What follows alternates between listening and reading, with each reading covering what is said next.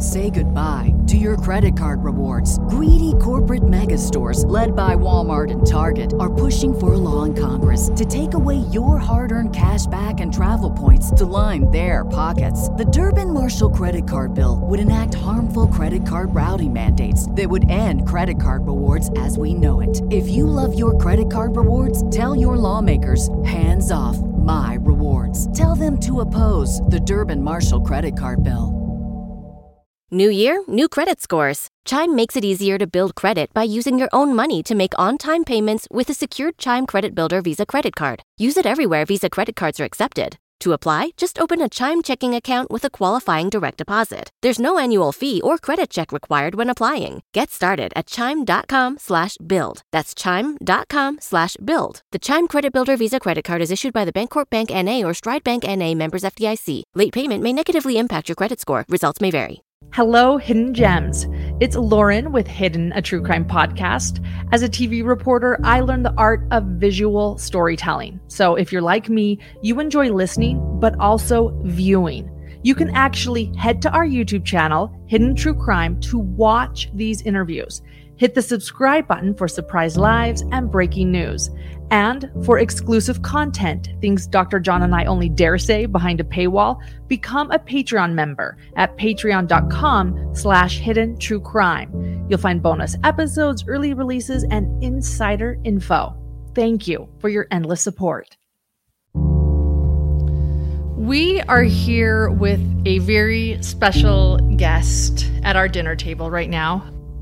Someone that I think we've been wanting to probably interview since 2020, 2019, understanding that it would be whenever you felt ready, and perhaps you wouldn't ever be ready.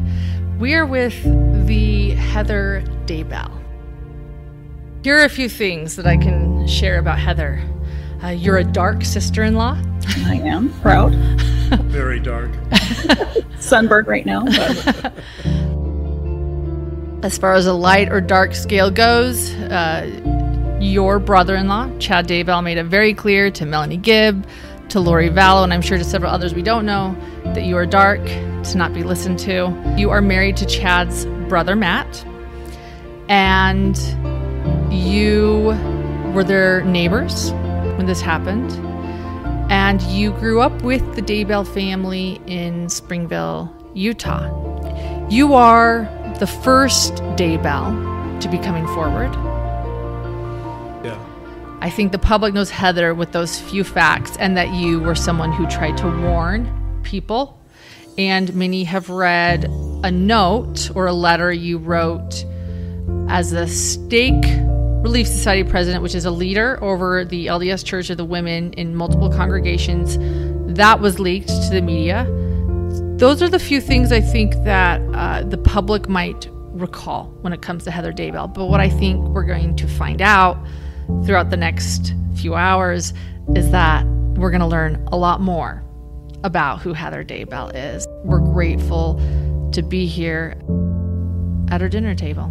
So thank you. I appreciate that. I do want to, I've made it clear on social media that I haven't wanted to interview. We've been approached by Dateline 2020, all of them. We've chosen not to participate in those interviews. I was advised by an attorney to wait till after the trial to say anything, mostly because I was being subpoenaed by Mark Means. And I think them just trying to drum up information that really wasn't there. So I was advised by my attorney. But when I watched the Netflix documentary, Sins of Our Mother, I didn't like that it's Julie Rowe who's speaking about Chad. Representing the Daybell side. The Daybell side. And unfortunately, I did too. So. Well, that was completely okay. That was okay. But right. I watched that by myself. My husband, Matt, has not watched that yet. we are pretty particular in what we do watch and how much we let in, because it is very overwhelming, and it's been a really devastating 3 years for lots of reasons. Having watched that, and the trial is in January, it kind of felt, for me to say anything after the trial felt kind of irrelevant at that point. It's done. And so I will be, I'll be very careful in what I say. They are innocent until proven guilty. So we're making the assumption, there's a presumption of innocence still. So we're speculating, right? You're not speculating about your actual experiences, but we're speculating about guilt or innocence and the outcome of the case. Right. Right. And I will say, I am not here representing the Daybell family. I am here representing myself, the experiences that I've had with all of this. Matt is my husband. I know how he feels about things. I won't speak for him on most things, but I do know how he feels.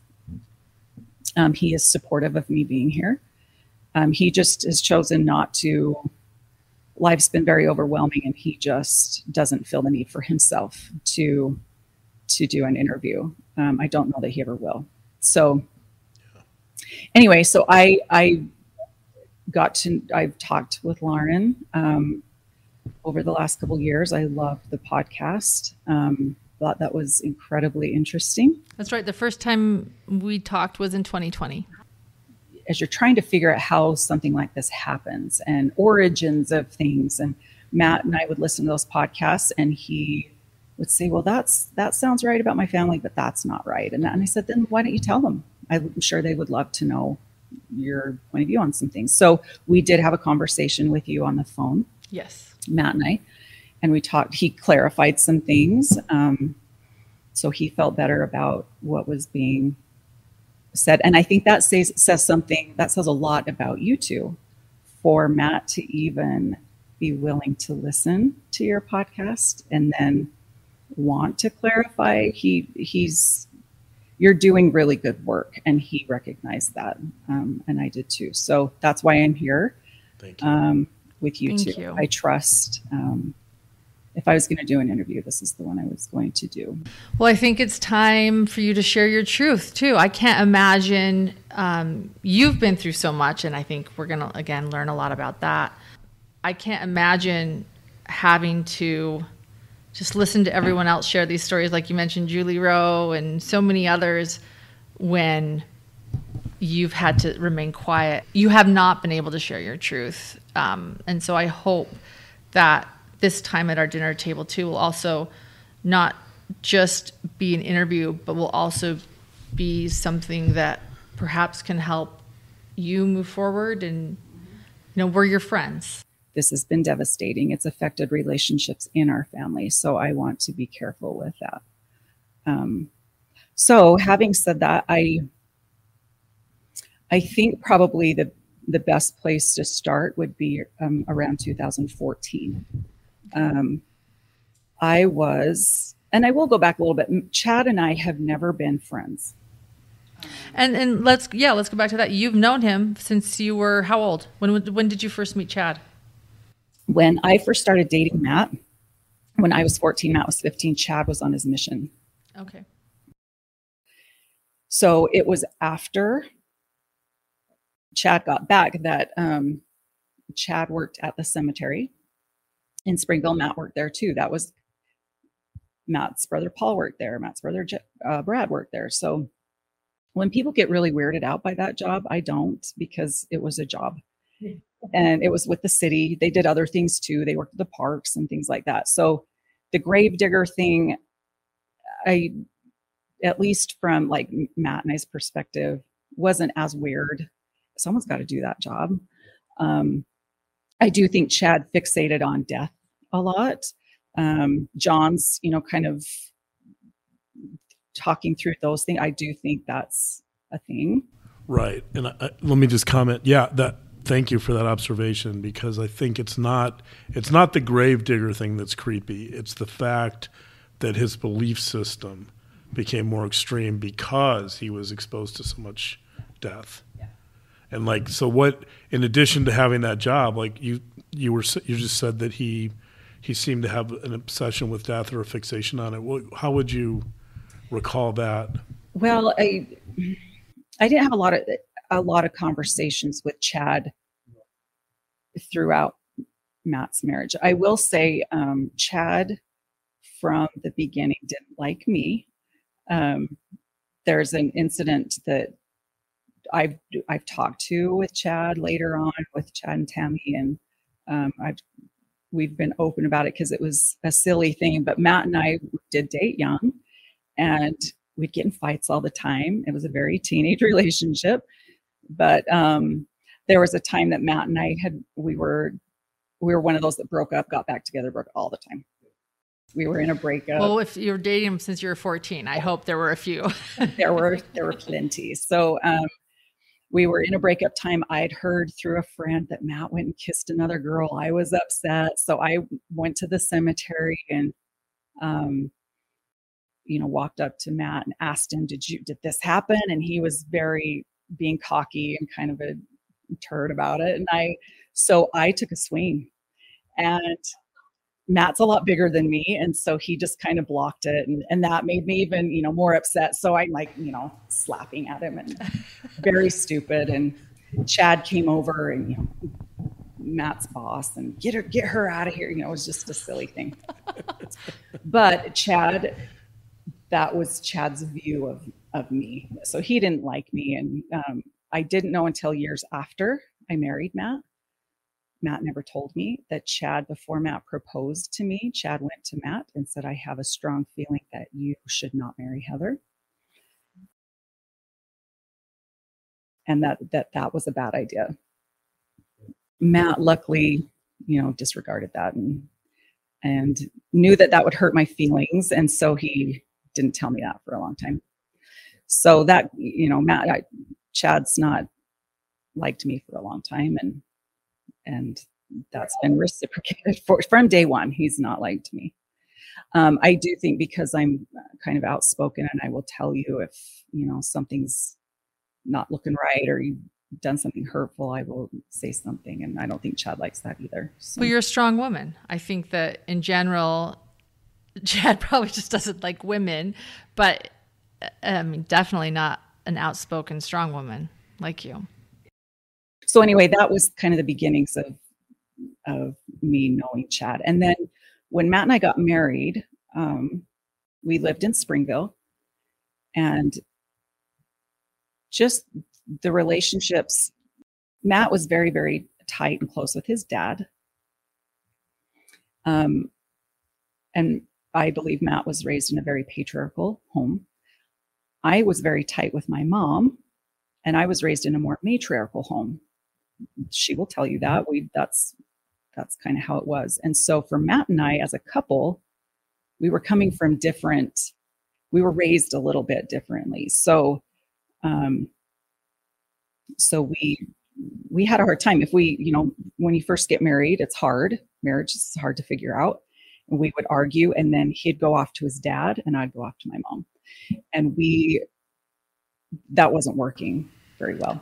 And the name of the father is? Jack. Jack, right. Jack Chabot. Jack, from what I understand, or at least from reading Chad's autobiography, Jack tends to be like Chad in some ways, fairly quiet. And is that, fairly passive? Does that seem like an accurate? I would, yes. He's not when I say patriarchal home, I never witnessed him like using his priesthood, that kind of thing. I think it was more just the generation that he grew up in, that's just kind of how it was. But I will say, I don't want to get a lot into Jack and Sheila and Matt's siblings, just because, again, I don't want to speak for them and their experiences. One thing I've always kind of struggled with Matt's dad, because I'm more of an outspoken, strong-willed person.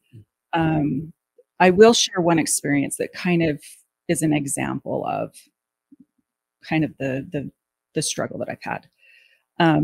Early on when Matt and I were married, I maybe even had my first daughter at this point. I'm not sure. It was pretty early on. Whenever there were issues with anyone in the family, be it with Tammy or with Paul's first wife, Tara, or Brad's, wife, Devery, it was always the wives' faults. It was always our fault. It was never any of those boys' fault if there was a problem. And I was tired of that. And so one day I remember I was out in their backyard, Jack and Sheila's backyard. I don't remember the circumstance and what had happened. But I did say to him, Jack, Tammy is a Douglas. Tara's a Polson. I'm a Smith, and Devery is a Nelson. We are all very different people. We've come from different backgrounds. What's the common denominator in all of this and the issues that we're having is Daybell, your sons. This isn't all us. We're doing our best with your sons. And my kind of calling that out, that maybe you need to look at your sons a little bit. This isn't all our fault. He didn't like that. I think since now at this point, with everything has happened in the last 25, 30 years, he's changed, I think, in that. He can see that his boys can do wrong, obviously. I hope so. It reminds me, when you say that, it actually reminds me a little of the Lafferty family. Yeah. That was very patriarchal. And yeah. And Jack would never, like how it was depicted in Under the Banner of Heaven, Jack would never get up and give like some big speech like the Lafferty dad. That he wasn't like that. He was quiet. He was more quiet, but it was just kind of that underlying, where are the Daybells kind of thing. It was attitudinal. Yes, very much so. And so, and I think some people ask us all the time, well, Chad is so passive and quiet and, taciturn. How could he be patriarchal, or how could he be someone who could do something like this? And I think it's important to understand that, and I'm bringing this up because of Jack, that just because someone is quiet and reserved doesn't necessarily mean that they don't hold a set of beliefs or attitudes that are conducive to patriarchal behaviors or misogyny or murder, right? And so I think it's an important point. Yeah. And it is interesting, what I have observed is that each of those boys, there's the 4 boys and then there's the youngest sister, Becky. Those boys, and Matt has expressed to me, he always felt closer to his dad and not quite as attached to his mom. Not that he doesn't love her, any of that. It's just that was the dynamic in that family. And the other thing that I observed, I was telling Lauren earlier, that really, really bothered me when I married Matt, even before when I was dating him, is that just the jokes that were made towards Matt's mom, very disrespectful, joking about her weight, joking about it. They would say things to her about her in a joking way that I would never do to my own mom. And Sheila didn't require that respect. She never said anything. She'd just laugh with them. It really bothered me. And I remember early on saying to Matt, you will never speak about me that way. Our children will never speak about their mother that way. And I don't think Matt realized it until I observed that and I said something. And again, I think my sisters-in-law, I think they felt the same way. You don't treat the woman that you love that way. You don't do that. Yeah. Well, it's interesting because even though we didn't know much about Sheila, that in Chad's autobiography, the observation I made is that he literally gives her one or two sentences, and which tells you the place that's the lack of prominence that she has in his internal world. Yes. And I observed that same thing. I read his autobiography before it was printed. That's a story I'll tell later. But that is one I never, and again, this is just to me, conversations I had with Chad and the things that I observed in Chad. He never had a kind thing to say about his mom. It was always, I remember there was, after they'd moved to Rexburg, here's just an example. Matt's parents, Matt's mom got really into family history work and was doing a lot of it. And Chad would kind of help her with that. But the comment he made to me was, well, about time she finally gets into family. It was not like, great. It was like, it's about time. He was just so condescending. He just would never say anything kind, particularly about her. Reminds me of that story about Tammy when she wasn't doing enough family history. So he had to swear at her from beyond the veil about that story. Playing Frontierville. And we only know that story because he thought it was a great story to share. It was funny. And he thought it was funny. And belittle his wife on print. Yeah. Who knows what happened behind the scenes that we don't know about. Right. And to basically try to shape her behavior without talking to her directly. Right. That was very, very, very common. So that's been something that I don't know. Again, I won't speak much more to that other than Chad would, and Matt did want me to convey here that he had a very happy childhood. He said, he's racked his brain. He's like, did I miss something? What didn't I see? He really did have a good childhood. It was a very free childhood. He could go out in the morning and come back at night. But that's kind of how everyone did it back in the 80s. And we'd do the same thing. We'd go out. And you grew up in a small town and it was safe. Farming community. And it was safe. You could do that. And, we'd go in to eat and then we'd go back out. And so anyway, Matt just said he had a very happy childhood. I think Paul said the same thing. He had a very happy childhood. Brad has said, things were okay. I have some of my own opinions on things, but again, concerning maybe Matt's sister and stuff, but that's not my story to tell. So anyway. And I think some of it depends on, we talked about this in the podcast when we talked about the Daybell family. It depends on how someone defines a healthy family. If a lot of research shows that healthy families deal very well with emotions and they're open about emotions and they can express emotions. And I'm not sure that the Daybell family fits that category. No. And I've even had, and this is later on, as Jack and Sheila have gone through a lot with their kids, a lot before Chad, a lot of stuff. And I do think that and Sheila has said this to me, that she'll keep things pretty superficial because if she gets deep in her thinking, there's a lot of pain in things that have happened with a couple of her children. And so, she admittedly said that to me. I keep things pretty up here. But one thing that Chad just, if you listen to Matt, and this is common, I think, in every family, if you talk, each kid's going to have their own perspective and experience in their family, but Chad never had anything nice to say. His was a hard one. He was the oldest. One thing I've heard repeatedly over the years was that his mother would never take the garbage out, and the garbage would pile high, and it would have to be him. And why couldn't she just be the mom and do the jobs that needed to be done? And babe, have I ever taken the garbage out? No. Oh, no, I'm sorry. I take it back. There's been a couple of times when you've assisted me. Oh, good job.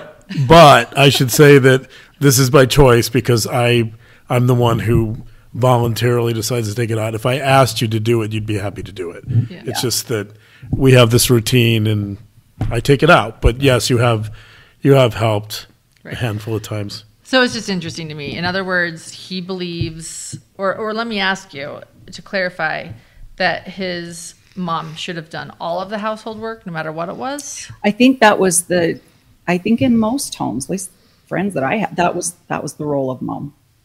It was very, and especially in the LDS church at that time, that's obviously morphed and changed, but that mom does those things. And he was very resentful that he had to do any of those things as the oldest child.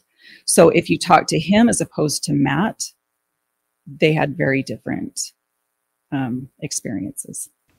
That's interesting. So even as a child, not even as a husband, as a child, he felt his mom should be doing all the household work for him, and he shouldn't And she just wasn't participate. quite cutting it. Yeah. It's an interesting feature of families that a lot of siblings do have different experiences. And there's a lot of reasons for that. Some of it's birth order. Chad was the oldest. A lot of it has to do with different relationships with parents. Some parents just respond differently to kids, different kids in different ways. And so that's important to mention that, Matt will have a different experience than Chad and respond differently to it. And obviously his life has been quite different than Chad's. Yeah. So, and the interesting thing to me though, is that, and I think I'm accurate in this, is that each of those 4 boys were drawn and closer to their dad than their mom. Like when would say, most people, we're going to go to grandma's house. It was with Matt's, we're going to grandpa's house. That to me was weird because, I have grandmas that we're going to grandma's house. And I even said to Matt once, I want my grandkids to say we're going to grandma's house. Grandma and grandpa's are both, just not grandpa's house. And so those kinds of things would bug me. And I thought it was weird. It is interesting. They expect her to do all the household work, yet it's grandpa's house. Yeah. So anyway, that's probably about all as far as going into the history of Matt's family. I will say, Jack and Sheila they're good people. I've heard the examinations of the Cox family and all of that. I don't know any of them. Every family has its issues. I have always thought Chad was weird. I never thought that Chad would do what he allegedly did. I don't think he was raised in a home that you could follow those steps and that would be an end result. I just don't. Yeah, there were issues. And I think there's things that I know there's things I don't know, things that have happened that I have not been made aware of. But at least my observation, I felt very loved by Matt's parents, especially in high school. I will say, Matt was raised in a very, there wasn't a ton of discipline that went on. Matt could come home kind of whenever. And on the other hand, I was raised there was a lot of discipline. And so that was difficult for Matt and I as we were dating. And there was a time that Matt's parents said to me, if your mom's being mean to you and you need to leave, you can come live at our house. Even as a teenage kid, I thought, who the heck says that? What set of parents says that to a teenage kid? So, and my mom was really hurt by that. So anyway, there was it was a different dynamic in our homes. And so when Matt and I got married, we said, we want to find a happy medium. We want to have discipline. We want to, there's rules, probably not as strict as my parents were, but certainly more structure than how Jack and Sheila ran things. So. You mentioned that Sheila kept things on the surface. What would you say the same thing about Jack? I think it depends. Like I've had some, especially earlier on, things kind of got harder. Just and Matt and I moved away. Oh, that's the point. So when Matt was going to go into a graduate program, we went to CSU in Colorado. I did not want to move away from my family. I was terrified of that. But once we got there, Matt and I's marriage improved immensely because I couldn't run to my mom and he couldn't run to his dad. We had to figure it out together. And kind of from that point on, we did look at moving back to Utah when his program was over, but there wasn't any jobs weren't available. So we ended up going to Nevada and we had a couple, more kids. We just thought, you know what, we don't need to be living around family. We consciously made that decision to live away so that we were our own little unit and we needed to figure things out for ourselves. That plays into later when Chad decides to move into our neighborhood. We were not happy about that. So anyway, you weren't saying, hey, come on up, Chad. That was no, quite the opposite. So to answer your question, John, Jack was more early, especially earlier on. I could sit and have a conversation with him, and I could have conversations with Sheila as well. We'd have some pretty deep gospel conversations. But just as time went on, I didn't feel I could talk to them as I once could when I was younger. Because just things would happen that were hurtful, and anyway, and Jack would I learned later, were kind of hanging on to things that I thought were resolved, and they weren't. So not a super easy relationship. And Matt will say, they're in-laws. That's kind of how that is. Not all the time, but that's how it's been for us. And I'll talk a little bit more about the aftermath of all the stuff with Chad. But as far as the history of the Daybells, that's probably all I will say, is that I think they're good people that have tried to do their best in what they knew.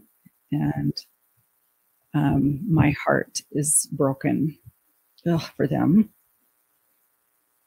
I don't communicate with them at this point, but they've been through more than any parent should have to go through. And I am concerned for them. I do love them, but I'm choosing to have separation right now from them. So anyway, I'll jump to 2014. Okay. I was about 8 years ago.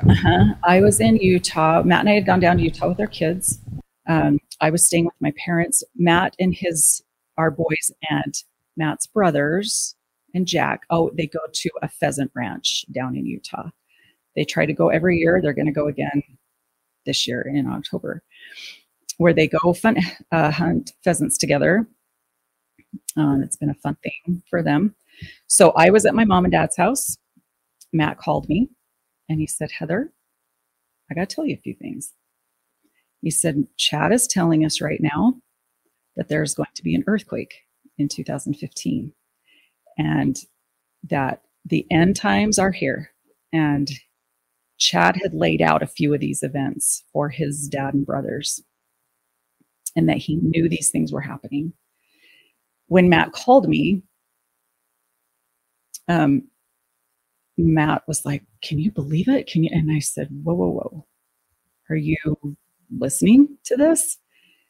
And he's like, well, Chad, he's saying, and I said, for me, it was like I don't want to hear it. That's not happening.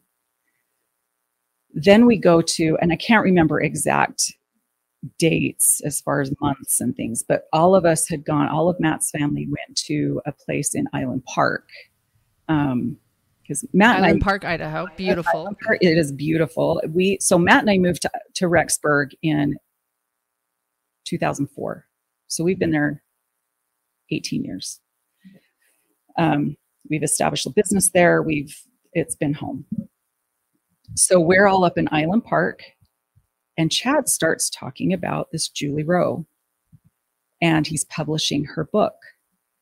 And he's going on and on about this earthquake and that she's had this near-death experience, that she has seen all the events that are going to happen, that there's going to be these white trucks that come up to people's homes, and they are going to ask you to bring out all of your food storage. Those that have their food storage are the worthy ones, and that then they will tell you where you need to go in these mountain camps. And anyway, so it's this whole thing's, he's telling us all this. And I'm just sitting there going, what? So he tells us all that. And he says, this book's coming out soon. Just wanted to give you guys the heads up. This is coming. How is he telling you guys this? Is he on the phone? Has he called a family meeting? Is he emailing? We're all just sitting on this deck at this cabin. Okay. We're all just sitting there. The book being the Julie Rowe. The Julie Rowe, yes, Okay. that he's published Right, this yeah. book for Julie Rowe. Gotcha. And then it's coming out and we need to read it.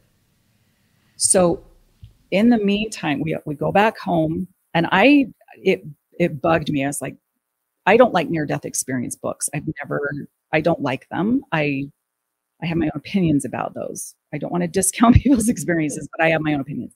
So I just kind of brushed it off like, okay, that's weird. He's really thinking this stuff. Kind of a side note, his own books that he had written up to that point about kind of the same stuff that he was saying was fiction. It was fiction, by the way, when he wrote that. It was fiction. This backtracking of these were really...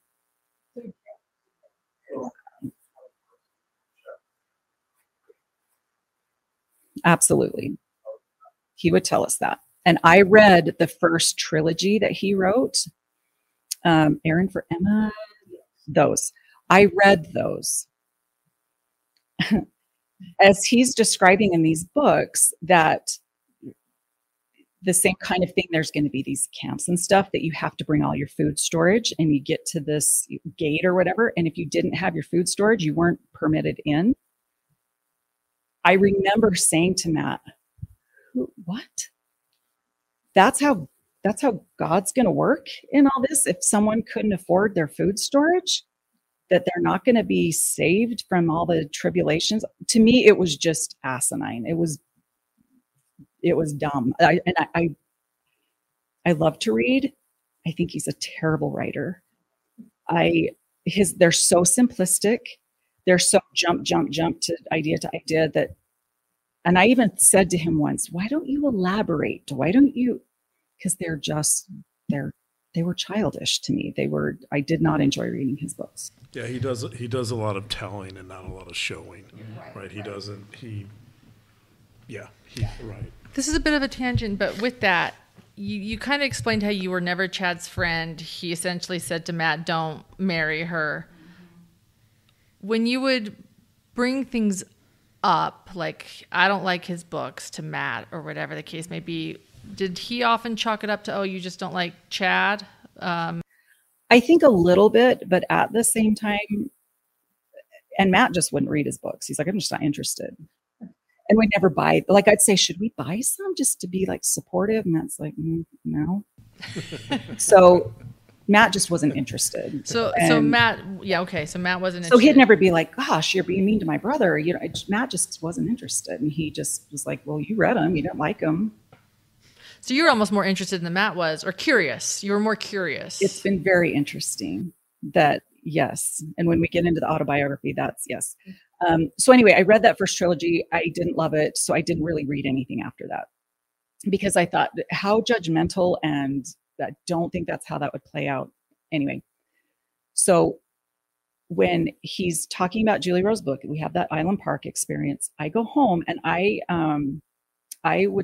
had started going on walks with my next door neighbor, Shirley Clausen. Oh, that would be Eldon's wife. Eldon Clausen's wife.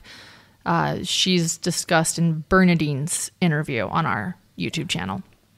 And I do have some opinions on that I won't probably get into.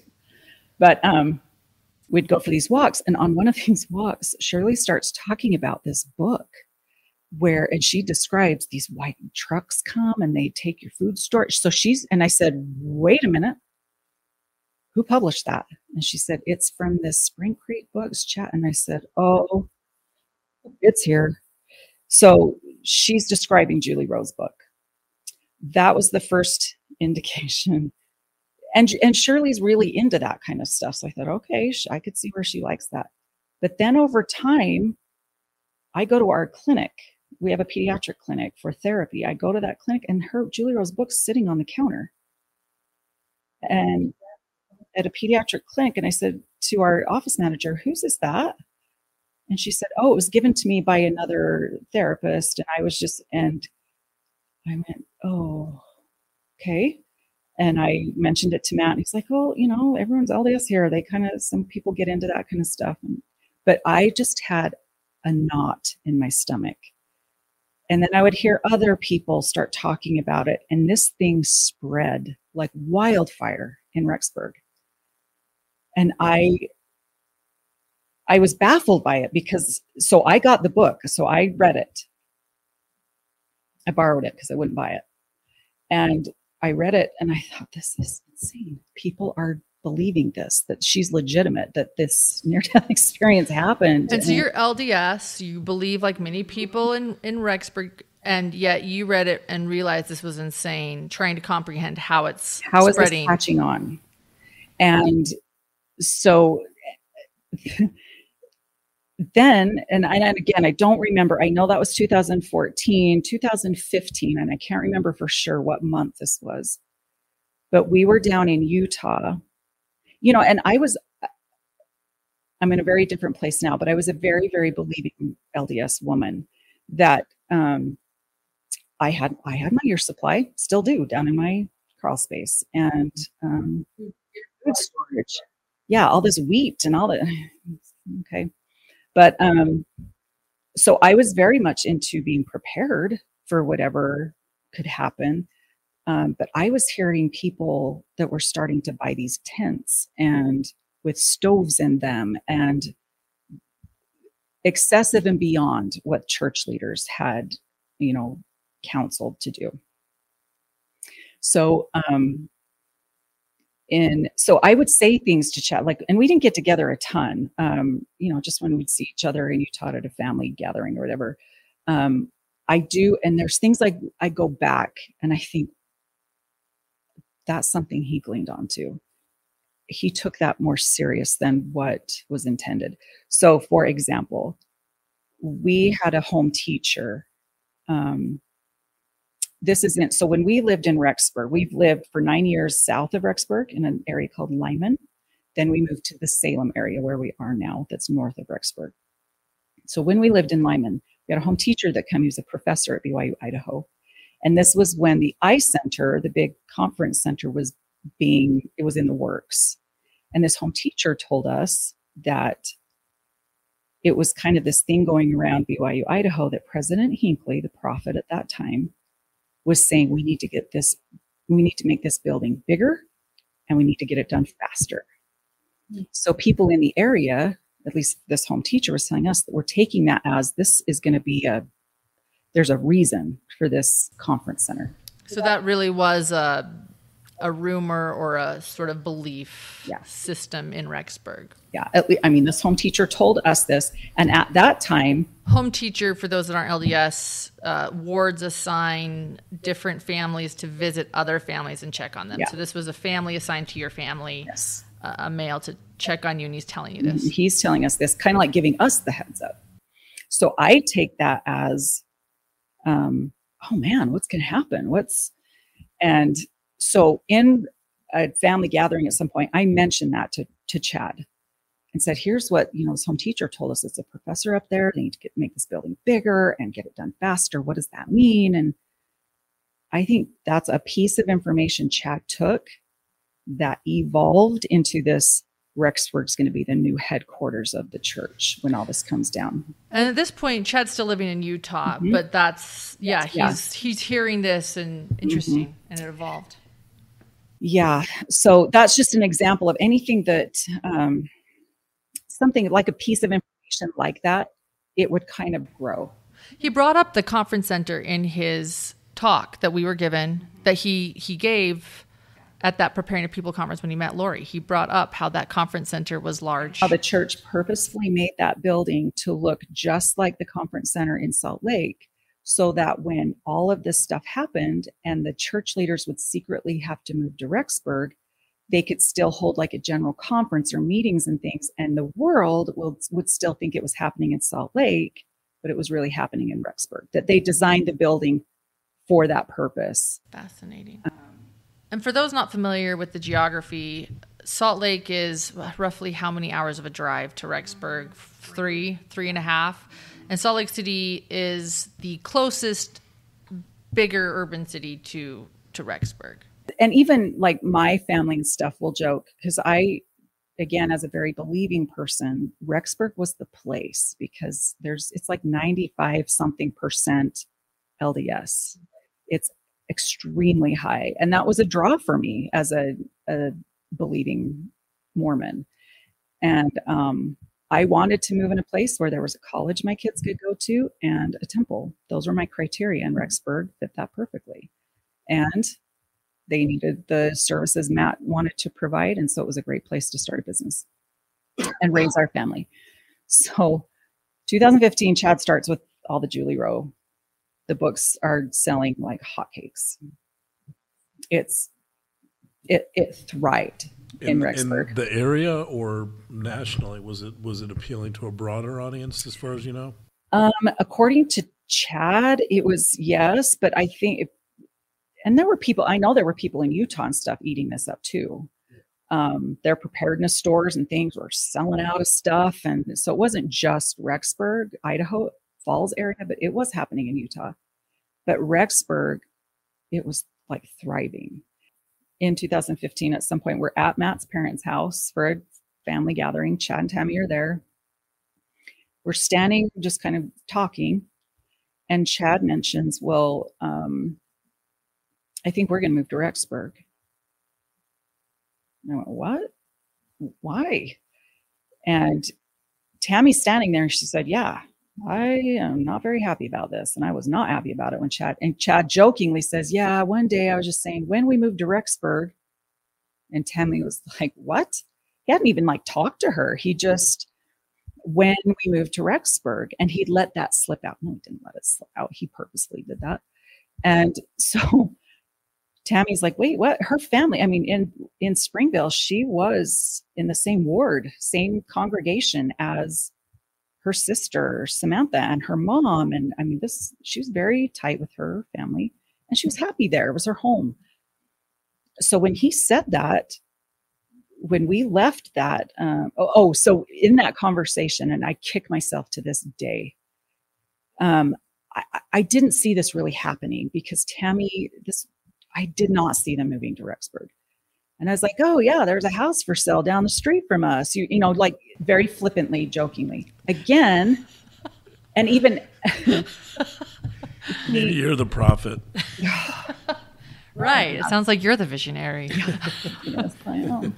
Ugh, no, thank you. But he then shortly after, he called Matt and said, that house that Heather was talking about, he looked it up and he said, Tammy had a vision about that house, that we're going to move there. And Matt was like, what? I thought Tammy wasn't a visionary. At least that's what he wrote after she died. So that's what he's going to tell us, because he already knows, I think, what he's been saying, because it got back to him, the whole earthquake and all that. I had said to Matt, shut that down, Matt, shut it down. And so Chad knew that I wasn't on board with that.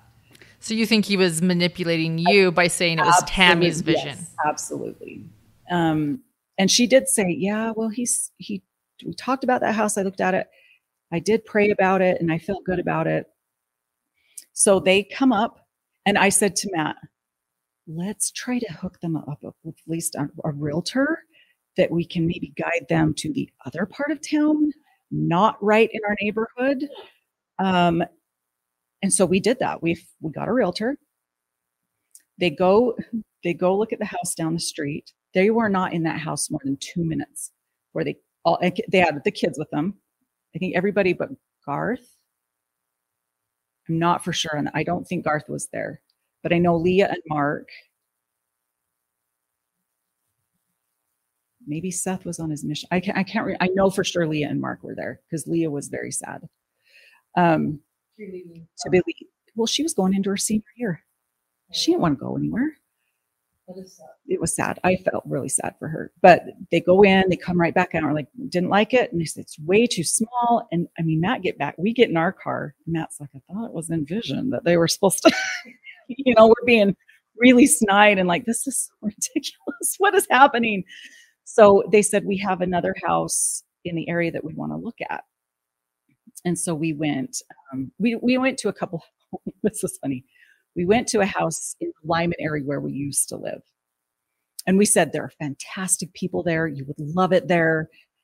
The cutest house we looked at, because we went and did all of this looking with them, was in Lyman. It was a cute house.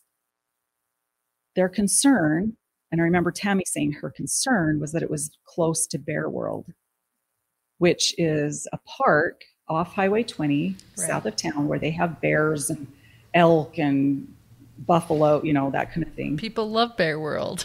Yeah, people love caged animals. So they said it's too close to that because when all this stuff happens and the power goes out, those animals will be roaming free. Wow. This is how literal it is. Very, very literal. This is absolutely, we're moving here because this is going to happen. So that was a no-go to be in that area because, as I remember, that was their explanation for that. Would you say, just based on what you've been talking about so far, one of the big questions is whether Chad believed it? Would you say that Chad was a true believer, that he really felt that all these events would transpire?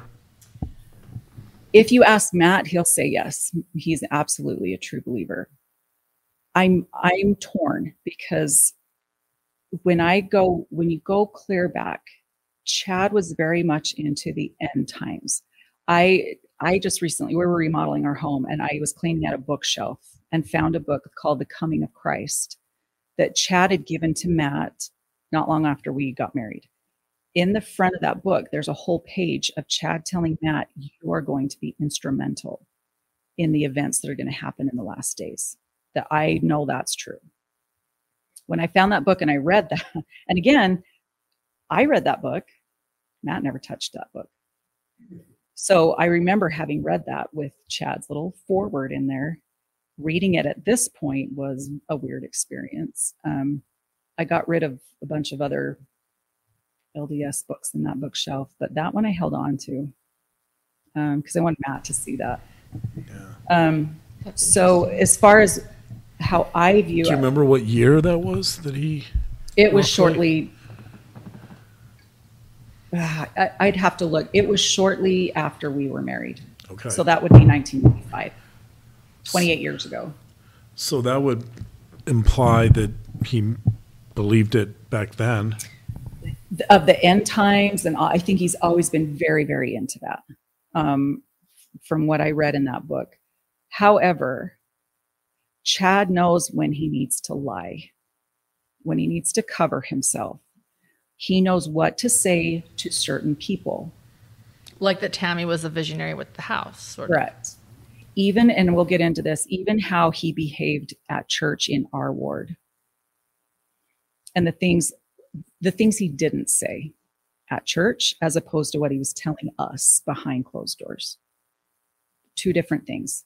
So that to me would indicate, I think he believes this stuff, but at the same time, he knows how to lie about it. He knows how to manipulate. He knows how to please who. So I'm not a psychologist. I don't know what to do with that, but I don't think, and again, I don't know Lori. I think Lori is a totally fully believing person. I don't put Chad in that same category. I don't. Just because of his behaviors and things that I observed with him being in our area. A quick word from our sponsor. While Shopify's already taken the cash register online, helping millions sell billions around the world, did you know Shopify can do the same thing for your very own retail store? With Shopify, you unite both in-person and online sales, tracking every sale in one place. Hidden True Crime uses Shopify's tools to help us build marketing campaigns for all of our social media platforms, and their plug-in tools are as unique as our business, allowing us multiple ways to accept payments and promote our store. Plus, Shopify's help is always there to support our success every step of the way. Do retail right with Shopify. Sign up for a $1 per month trial period at shopify.com/hiddentruecrime, all lowercase. Go to shopify.com/hiddentruecrime for a $1 per month trial period to take your retail business to the next level today. Shopify.com/hiddentruecrime. Hidden True Crime is prepping to record live podcasts on the road while meeting many of you along the way. We want to connect to all of our gems without language being a barrier. Enter the most trusted language learning program, Rosetta Stone. It immerses you in a language you're learning, and it's available on desktop or app, perfect for on-the-road learning. We're excited to learn Spanish, French, Italian, Korean, and more. Excited to speak, listen, and think in a new language through an intuitive process. First with words, then phrases, then sentences. It's like having a personal trainer for your accent. Join with us. Do not put off learning that language. No better time than right now to get started. For a limited time, Hidden True Crime listeners can get Rosetta Stone's lifetime membership for 50% off. Visit rosettastone.com/today. That's 50% off unlimited access to 25 language courses for the rest of your life. Redeem your 50% off at rosettastone.com/today. Say goodbye to your credit card rewards. Greedy corporate mega stores, led by Walmart and Target, are pushing for a law in Congress to take away your hard-earned cash back and travel points to line their pockets. The Durbin-Marshall credit card bill would enact harmful credit card routing mandates that would end credit card rewards as we know it. If you love your credit card rewards, tell your lawmakers, hands off my rewards. Tell them to oppose the Durbin-Marshall credit card bill. So they come, they do this house hunt with us. Then they say, well, there's another house. This is what they tell us. There's another house that we're looking at for mom and dad, Jack and Sheila. And Matt and I went, what? They've never said they're moving. No. That was weird. So Matt called his parents and said, Chad said he's looking at this house for you. And they're like, no. We're not moving anywhere. Springville's our home. We're not going anywhere. So he's lying to us. So that happened to be the Price's home, the one that they end up buying. Oh, okay. The one they bought. That was the Price's home as well. Okay. Yeah, it was called Price's Corner because Price's lived, they're all related, lived in those homes before the one Price couple. They're the ones that kind of host the memorial fence. Is that accurate? Okay. Yeah. That area. So in other words, they own several homes. Yeah. So there's the one that Chad bought. They let them do the memorial fence, super good people. So anyway, so they tell us, well, we're looking at that house for mom, dad. So we go in that home. I'm right with Tammy. She walks in. First thing she says is, it smells. Ew. And it's an older home. It's older. That's what Tammy's saying. And she's walking through totally unimpressed and didn't like it. And that was that. She didn't like it. And so we were done with the house hunt. Chad says to Matt and I, well, we probably won't move right now. We didn't see anything that's really working. Could we bring all of our tent and all of our stuff? Could we put a shed on your property? We have 12 acres. Could we put a shed on your property that we could store that stuff so when this stuff happens, we have our stuff there? And Matt said, well, we kind of have an aesthetic that we go for. So if it meets that standard, sure, you can put one there. What kind of shed? Ew. So anyway, this is fascinating. And when you say was this Tammy and Chad together? This is Chad. All communication. This was another thing that really bothered me. All communication about this stuff came through Chad. And so Matt was very hesitant. He's like, I guess if that will keep you from moving here, sure, put your stuff in a shed. And Matt specifically said to Chad, please don't move here. If you feel like you have to move here, please don't move into our ward. We live here on our own for a reason. It's how we do best. Please, and he's point blank, no mistaking, please don't move into our ward. He was very direct with his brother. Very direct, because I was almost in hysterics because I knew, nobody else did, but I knew why he was moving to Rexburg. He told us why. That we then, and I'll get into that, we had a conversation with Chad. So, and it was this trip. He came, they're looking at houses, they're staying at a hotel. It happened to be a conference weekend, and it was the women's meeting that Tammy and her and Leah did not go to because they were looking at houses. So done looking at houses, and Matt and I said to Chad, can we talk to you and Tammy alone at our house? And Chad said, you can talk to me. Tammy's going to stay with the kids. Do your kids want to come swim? Do you want to come? So I think my kids did that. They may have gone and had gone swimming with Tammy's kids at the hotel. So I was really disheartened by that Tammy was not going to be in this conversation. Wow. So Chad comes over. We go up in our upstairs game room, sat down with him, and Matt said, just point blank, tell me why you're moving here. And I want to know everything that you're thinking. And he goes into, Julie Rowe, all that stuff again. And he said, this earthquake is happening. It is going to happen. And Matt said, how do you know that? And he said, we've seen it. Julie has seen it. He kept directing it at Julie, but then throw in little, I know this is going to happen. So when he says we've seen it, is he referring to Julie and himself? Julie and himself. Okay. Tammy is not. Which is a quick aside, Julie Rowe is still predicting that earthquake. She's really adamant about the fact that she believes it's going to occur this year. So I guess we should buckle our seatbelts. Yeah, in 2015, it always changes. Right. It gets pushed back all the time, and there's always a explanation. Yeah. And I said to him, I'm concerned. I said, I don't like this. You said this to Chad. I said, this whole predicting of events, I said, we have a prophet who doesn't say this stuff. Why are you two correct on this? And he brought up, the name of the book, Visions of Glory. I had a sibling call me that had read that book and said, you need to read that book. So I did read that book. And I thought, so I just kind of threw it to the side.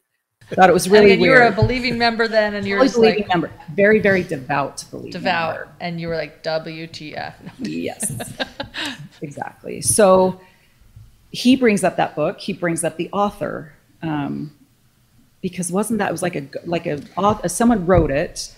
Was it John Pontius? Mm-hmm. Pontius wrote it, but he wrote Tom Harrison's story. Right. Tom Harrison's name in the book is Spencer. Yeah. So it was about Spencer. I've communicated with Tom Harrison. He's a therapist in Salt Lake City. Okay. And he is Spencer. Okay. He sent me a letter. He wrote that he says it's supposed to just be metaphor and that John Pontius got a lot of it wrong. But I also know Tom Harrison to be a man who believes in near-death experiences and believes in his experience. So there you go. Were there earthquakes in the book? I admittedly could not read the whole thing. And I don't remember because it was so... It just was nonsense to me. So I don't remember. It was. Chad, however, told us in that conversation, he brought up that book, and his story was that he and Julie Rowe had been called in by some apostle, leader of significance. He wouldn't tell us who. That person said, you need to get your book out there. You need Visions of Glory, that this was all legitimate. And that whoever that leader was telling his own family members to hightail it out of Salt Lake. Do you believe that story? I don't. If it happened, again, I'm not a believing member anymore, and we'll get into that. But at the time, I thought, nonsense. He's making that up. No leader is going to say that, because I believed in these leaders. I don't know who that would have been. I don't know who, but he was just trying to legitimize what he was selling to us. Yeah, it seems like if one of the apostles actually believed that they would be more public, you would think, with that information, in the hopes of saving everybody, thousands of people. Right, not exactly. just your own little family. Right, exactly. Right. And Chad. Right. And Chad, in that conversation, said to Matt and I, you two are going to play a big part in this. I think he was trying to, he's good at trying to flatter, like, you are important people so he said to us, which is, sorry to interrupt, but that earlier you said that he's largely critical of everything, right, except when he needs something. He said, you two will become great leaders in all this that's going to happen. Your home will become like a temple. We've built our dream home in the Salem area. We have 12 acres. It goes up to the Henry's Fork River. It's beautiful. We love it. But that we were going to be instrumental in what was going to go down. I think in an effort for us to be okay with them moving there, me in particular. So as he's saying that, I'm thinking, I had a lot of cuss words going on in my brain. What's going on? At the time or now?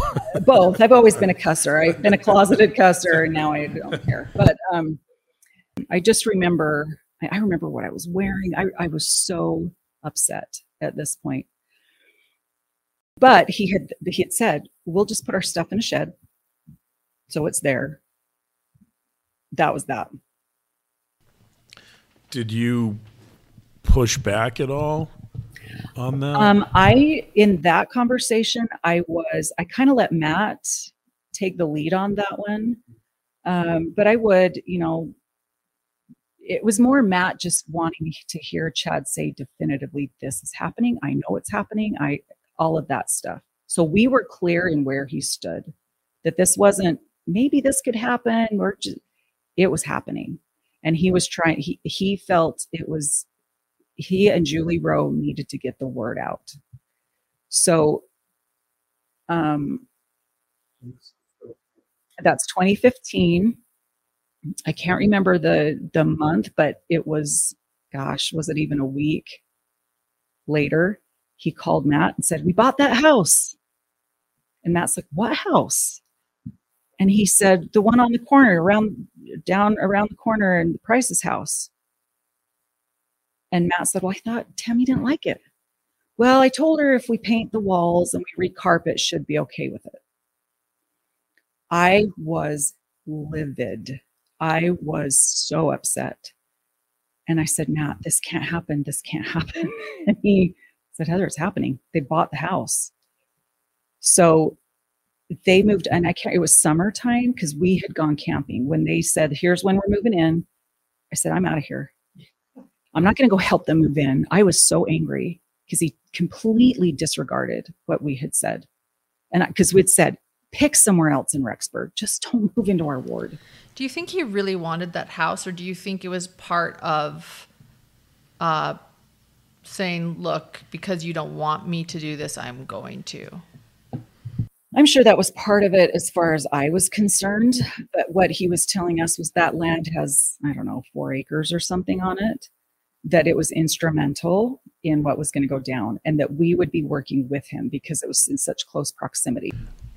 I think, when you tell that story, it seems to me that part of Chad's MO is always to bring on minions, bring on followers, right? To have people that agree with his vision and then to get them to do his bidding. Yeah. And I think he probably thought even though you guys didn't agree with it, it seems to me he may have thought that he could convince you or persuade you. Well, he was telling people we were happy about it. Okay. Wow. He was telling, my grandma Nielsen was in Tammy and Chad's ward in Springville. My grandma called and said, why is Chad moving up there to work for Matt? And I said, what? She said, Chad's not a therapist. What job's he going to do? And I said, Grandma, he's not moving up here to work with Matt. He's moving up here because he thinks a big earthquake's going to destroy all of you. I was very open to people. This is why he's coming. So I don't know if she just somehow through a grapevine heard that, or if Chad actually told people that. I don't know. But that was the story she got, is that he was moving up to work with Matt in our business. Wow. So again, he's always distorting the truth to work people against each other, to manipulate people. Yeah. And that we were happy about it and supportive. So anyone that would say that to me, I'd say, no, that isn't how this went down. We are very upset about this. And here's why he's coming. So they make the move. We decide we're going camping. I'm not helping them move in. I don't want to be anywhere near this. I'm so angry. They move in. Well, everyone loves him. Everyone loves Chad. He's super nice. Well, he's a famous author. He's a famous author. Everyone, Julie Rose books, people that have heard about him, they're like, he's great. Matt's brother. Matt's brother. And we have worked really hard. We have a successful business in this town. We've worked hard to make a good reputation for ourselves. And so they move into the ward. And that was summertime 2015. Your worst nightmare. Not only they move in, everybody loves them. It was so hard because, and Matt was even like, Heather, it's happening. Get over it. I could not get over it. And I'd even try. I'd be like, okay, just chill out. It'll be fine. I couldn't do it. It was just this foreboding that I felt. And so they move in, and I don't remember how they weren't there very long before I said to Matt, I want to talk to Tammy. I want to hear from her how she's feeling. So we contact Chad, and he said, yeah, I'll bring her over, but I want you to talk to me. Don't direct anything at her, because it will make her mad and she'll get upset at you. So he's trying to. That feels like a manipulation. Complete manipulation. And he did that with Tammy over and over and over, to where Matt's parents really struggled with Tammy. I think Chad did that purposely. Because Tammy could be headstrong. She could say, if she didn't like something, she would tell you, especially when it came to like Matt's parents. But here's a little aside that will just the dynamic of Tammy's. I was not close to Tammy. I don't think Chad would allow anyone to get close to Tammy. Not in our family. It sounds like Chad isolated Tammy. Yes. And as I've talked to Samantha, her sister and stuff, I think he did that with her family as well, especially towards the end. But Tammy, so it was kind of a side note. It was really hard to sit through Tammy's memorial in Rexburg. We went to both. We went to the funeral in Springville and the memorial in Rexburg, to sit there with my kids and as it should be, Tammy's this wonderful, kind, loves children, And I turned to Matt and said, that is not who I am. I'm glad she was that. I think that's who she was. But the perspective I got with Tammy, she was mean. She didn't care what you thought. That's what I knew of Tammy. And I do think that was a manipulation on Chad's part, because anyone that you ask in Rexburg who knew her, who worked with her at the library, that knew her, she was amazing. They loved her, and how she loved children. And I turned to my son, who he's 18 now, so he'd have been 15. I said, has Tammy ever spoken to you? He said, nope, not once. I automatically go to isolation and manipulation and him trying to turn people against Tammy and making sure she doesn't get close to anyone. But I'd be curious your thoughts. there's hints of what psychologists now refer to as coercive control, which is a type of domestic violence. It's trying to control his spouse and who she communicates with. I mean, the goal is to isolate her to some degree, but mainly it's about him portraying a certain image of himself and the community. It's about him getting power, basically. So it was strange at the memorial because that was not the perception I had of Tammy, even in the ward. So I'll go back. So I want to meet with Chad and Tammy. And Chad's response, direct everything at me, like he was shielding us from Tammy. So before they came over, I said to him, I'm not doing that. I'm here to talk to Tammy. I will talk directly to Tammy. She's a big girl. She can answer for herself. So we have this conversation. We're out on our bridge outside. And I just point blank said to Tammy, are you okay? Are you okay with this move? And she said, well, I wasn't at first. I was really shocked because Springville's my home. But then I went and prayed about it and got an answer that this is where we're supposed to be. And I said, okay, I'm not going to argue with that. I said, but you do know you're directly affecting our lives and what we're not happy about this. And especially with, again, if it was just them moving to Rexburg because they want to, it'd be better because it was a good move for his kids. His kids have done well there. If it was just you needed a new start somewhere, you wanted to live in a different place, I could have gotten over that. That's what's, I can't tell you can't live in Rexburg. Right.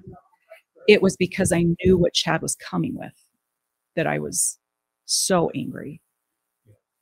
Which is his belief system. His belief system. What Tammy said there, by the way, is the version that he talks about in his autobiography. Yeah. But I think in the autobiography, he talks about her resistance a little bit, but then he puts it on her and says she prayed rather than him. Right. And that's what she did say that to us, but I was with her walking through those homes. She did not want to be there. Leah did not want to be there. So I wish I could remember. It seems like Garth was there, but Garth was at UVU. Garth was in college. He didn't move with the family initially. That came later because he was coerced, in my opinion. So anyway, we have that conversation. I do remember saying to Chad, because Chad had approached my oldest son, Isaac, and told Isaac that he was going to become this great leader in this thing. And it made Isaac uncomfortable. So he told us about it. So Isaac told Matt and I. So I said to Chad, you do not approach one of my children. When did he do that? It was somewhere in there. I would have to ask Isaac, but it was somewhere in, this 2014, all this stuff's going to happen. I don't know if it was that hunting trip. I don't remember when that was said to Isaac. But this Julie Rowe-esque time. It was during that, yes. So roughly maybe 2016-ish.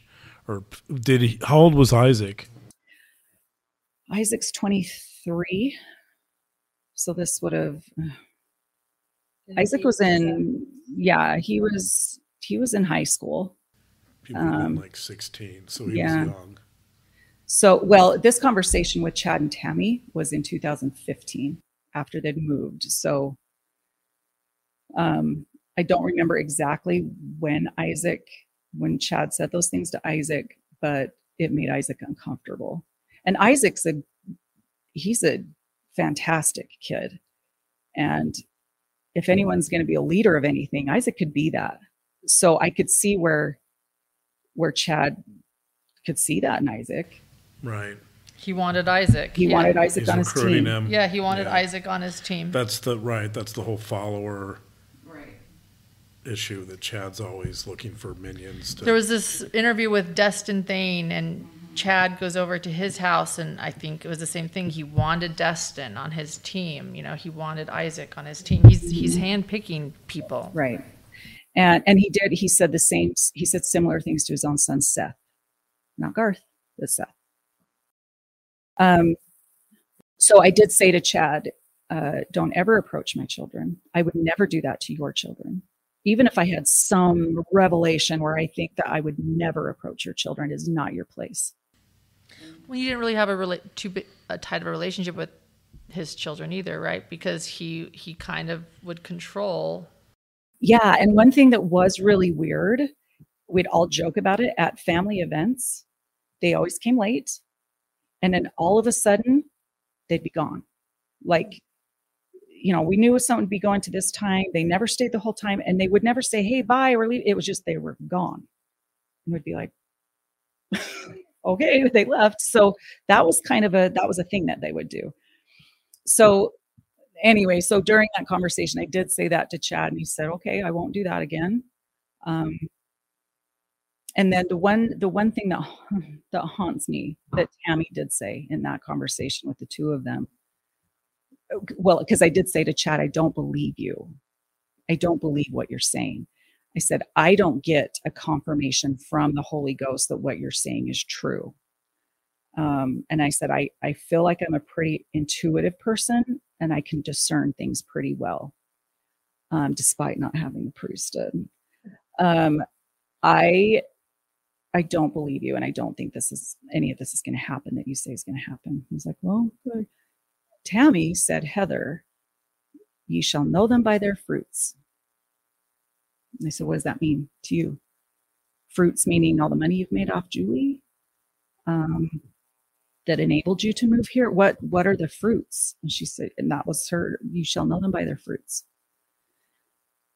That's really the last conversation I had with Tammy, because over time, and as I didn't go to church like, hey, everyone, this is what Chad's saying to us. I didn't do that.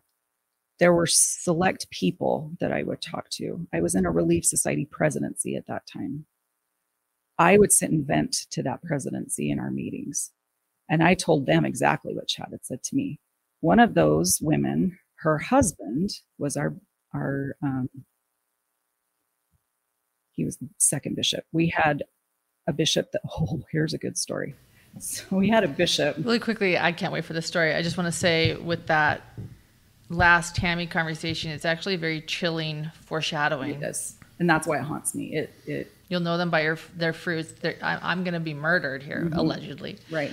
And Chad's going to do the unfathomable. Yeah.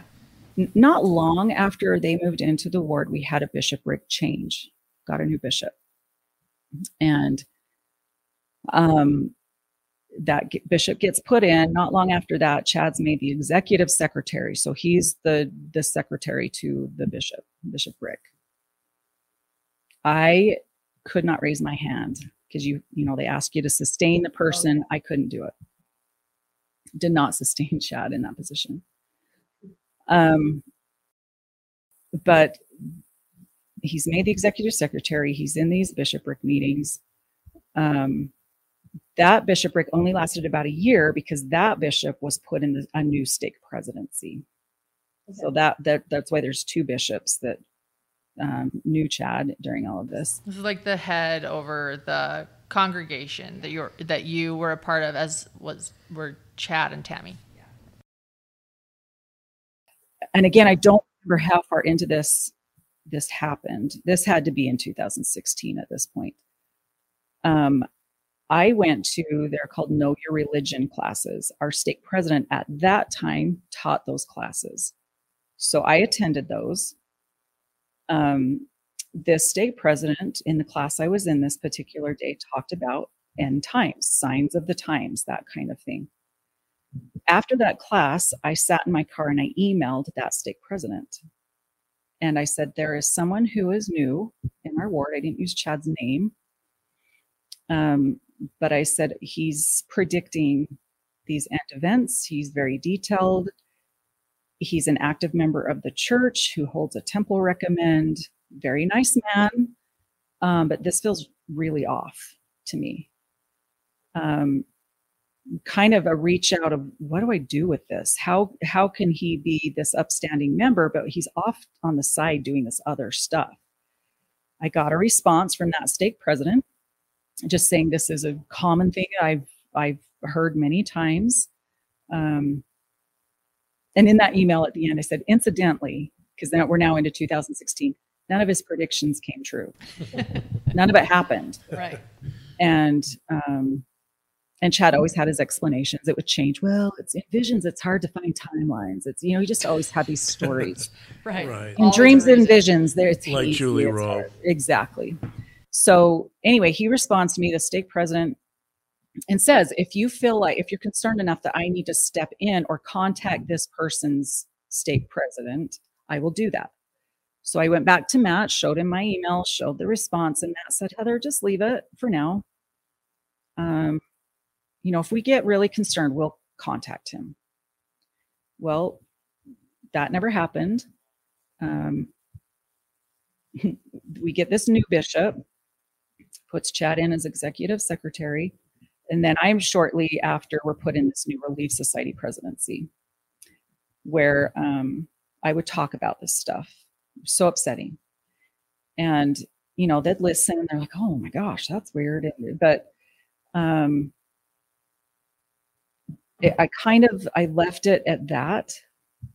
And then that bishopric only was in for about a year because our stake presidency changed. That bishop was put in that stake presidency. So then that's when we get a new bishop.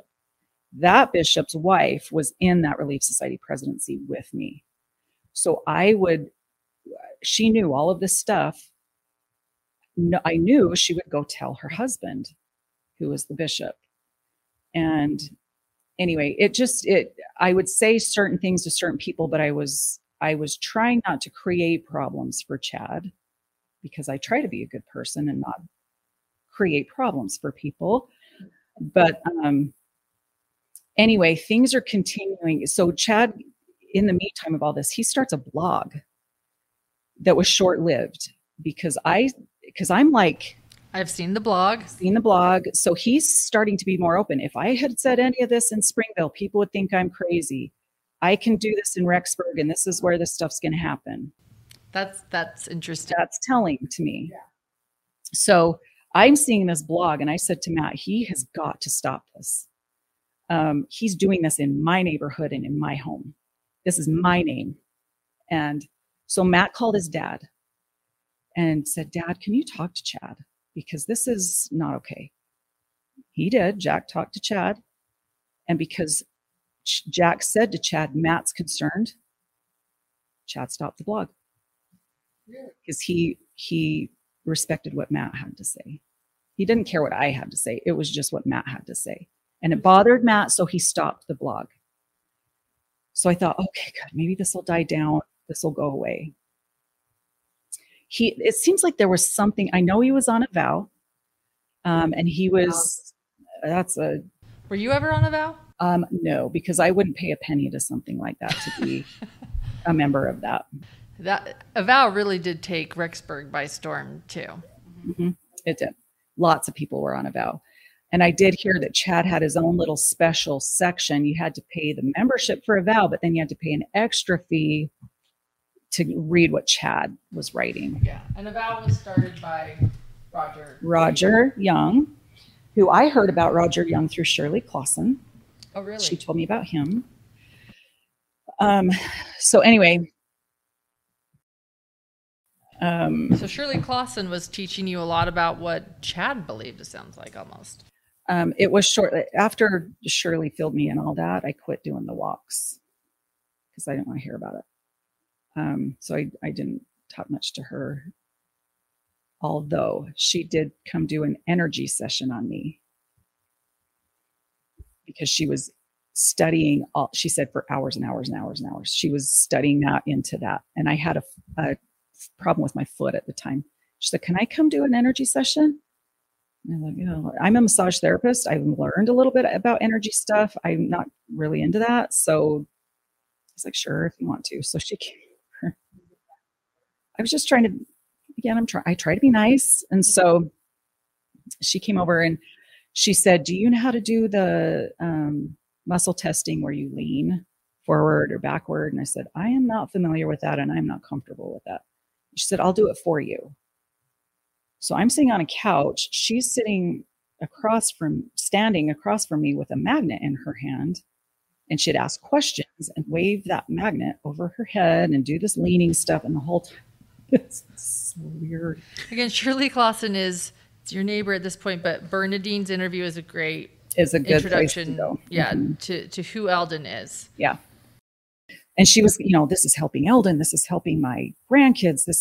And anyway, there's more detail in that I won't get into. But she did the whole session on me. She left the next day. How's your foot? And I said, same. And I did say, Shirley, this really isn't my thing. I said, what I do know as far as energy work is that if you don't really believe in it, it's just not going to do anything for you. I said, I'm not interested. And she did want to try to come back. And I said, no, I don't think so.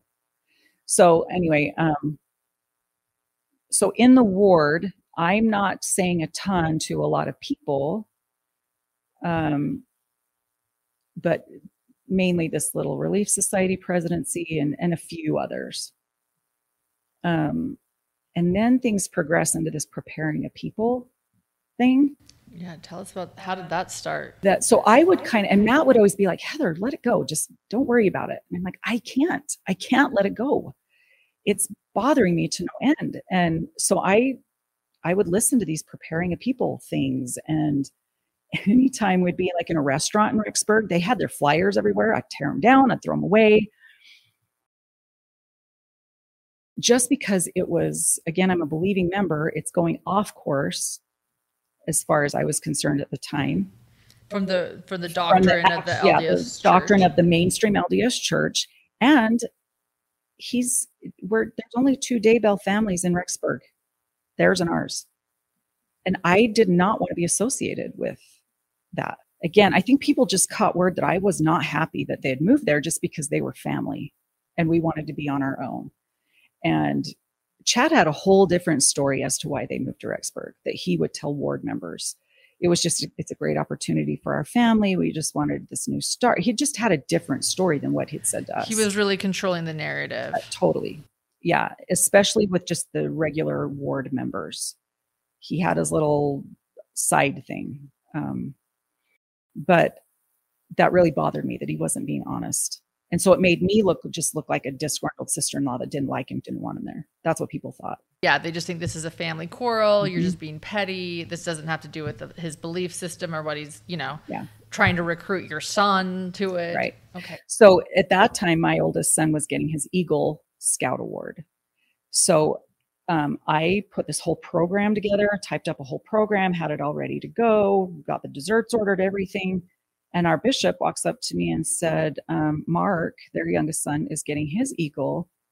We're just going to combine. We're just going to have them be a part of your program. I was like, what the hell? And again, the feeling I got from that bishop was, I said, well, I've already made up a program. He said, it's okay. It got totally dismissed. So we do this whole, Daybell, Eagle Scout thing. And I just ended up tossing the program, didn't even use it because I didn't have time to go in and reprint everything to add Mark and change and Chad had said, just do what you were going to do. We're just going to include Mark.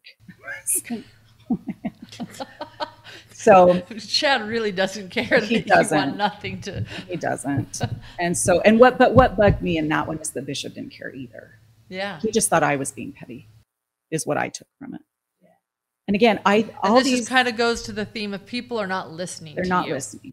And so at that time, and again, when I'm referring to these bishops and these stake presidents, they're good men. I consider them friends. They are not my enemies, but they did not listen.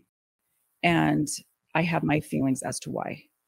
So anyway, that bishop gets released. We get a new bishop. His wife is still in our Relief Site presidency. So I knew what I was saying to them was getting back to him, that he was aware. And then I get called 2000. I'm so bad with dates. I don't remember. 2000. I've been out now of that calling for 2 years. I was in 2 years. It was 2018 because I was very sick at the time. I had a diagnosis at that time. Was still sick and recovering. So that was 2018. This new stake presidency called me in and want me to be the Stake Relief Society president. And let me explain what that is real quick. And I didn't realize you were sick when you got called to this. There are congregations in an area where you attend. That's the bishop is the head over that congregation, the leader. And then there are other callings, and it's free. It's a lay clergy, meaning nobody's paid for the work they do. And there's a Relief Society president. That's the head over the women's organization in a congregation. Then there are multiple congregations put together that equal a stake. So it's bigger. It's a larger, broader thing. So a stake president is a really big deal. You are called as the Stake Relief Society president. That means service, free of charge. You're not getting paid for this. You are literally now in charge of multiple congregations, all of the women in those areas. And that is a really, really big deal. I mean, very few women are called to a calling like that. You must have been a very stalwart, devout person to be called to that, and you're clearly a capable woman, so I can see why they would want you called to that leadership position. But that is a very big ask and a very big deal. And I have been in leadership callings in all. There's primary, Young Women's, Relief Society. I have been in every kind of presidency. I've been a primary president twice. I think I'm just a glutton for I'll just do whatever you tell me to. People can count on Heather Daybell. I was good at what I did. So I'm called to that calling there. And in this, it's a large stake. There's 10 wards. It's a big stake. Oh, wow. Over 10 congregations. 10 different congregations. Wow. So, and this does play into kind of my faith moving out of the LDS church. It was an interesting, when I was called to that, I felt that I was going to be called to that position.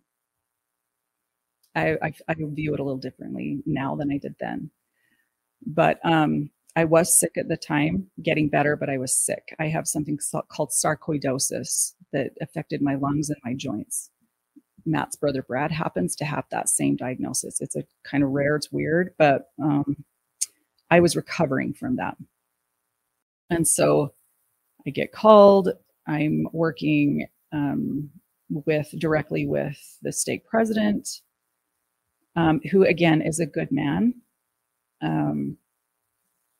I do consider him a friend. I haven't talked to him since I have left the church. But I would be open to that and explaining further why I left. But I do really like him. He's a good guy. Get called to that position. The very first person to text me to congratulate me was Chad. Wow. Very first person. That's interesting. I did think that was interesting. But during all of this, with Tammy, like when they first moved, I took them dinner. I baked bread. I said, here's a great dentist. Here's a great doctor. I tried my best, even though I was so upset, to do what I could. You tried to welcome them and take care of them. I tried the best that I could do at the time. Did more than Matt did. So anyway, and I, when I'd see their kids, how are you doing? I went to, Leah was put in the homecoming royalty at the school, went and watched her. I went and listened to Emma talk in sacrament. Like I was trying to be supportive of them, not Chad, of them. But over time, I don't know what Chad was feeding Tammy as far as I was concerned, but Tammy wouldn't talk to me at church. If I passed her, I would have to say, hi, Tammy, how are you? Or else she'd walk right by. I had to instigate any conversations.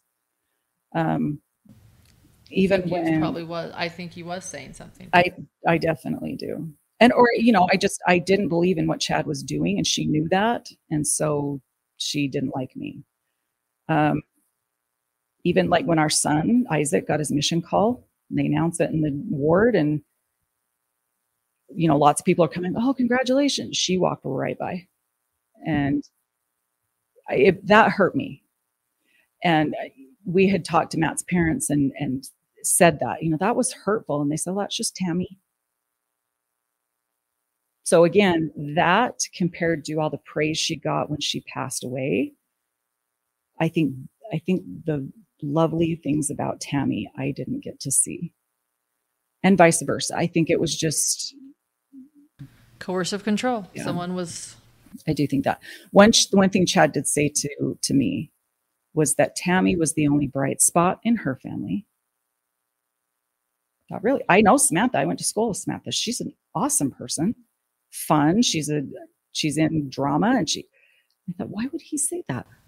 We've seen an interview with Samantha on Dateline. She has interviewed, and she seems like a wonderful person. Her and her husband, fantastic people. And I was confused by that. I talked to my grandma who's in that ward, and I said, "Where's Chad's wife?"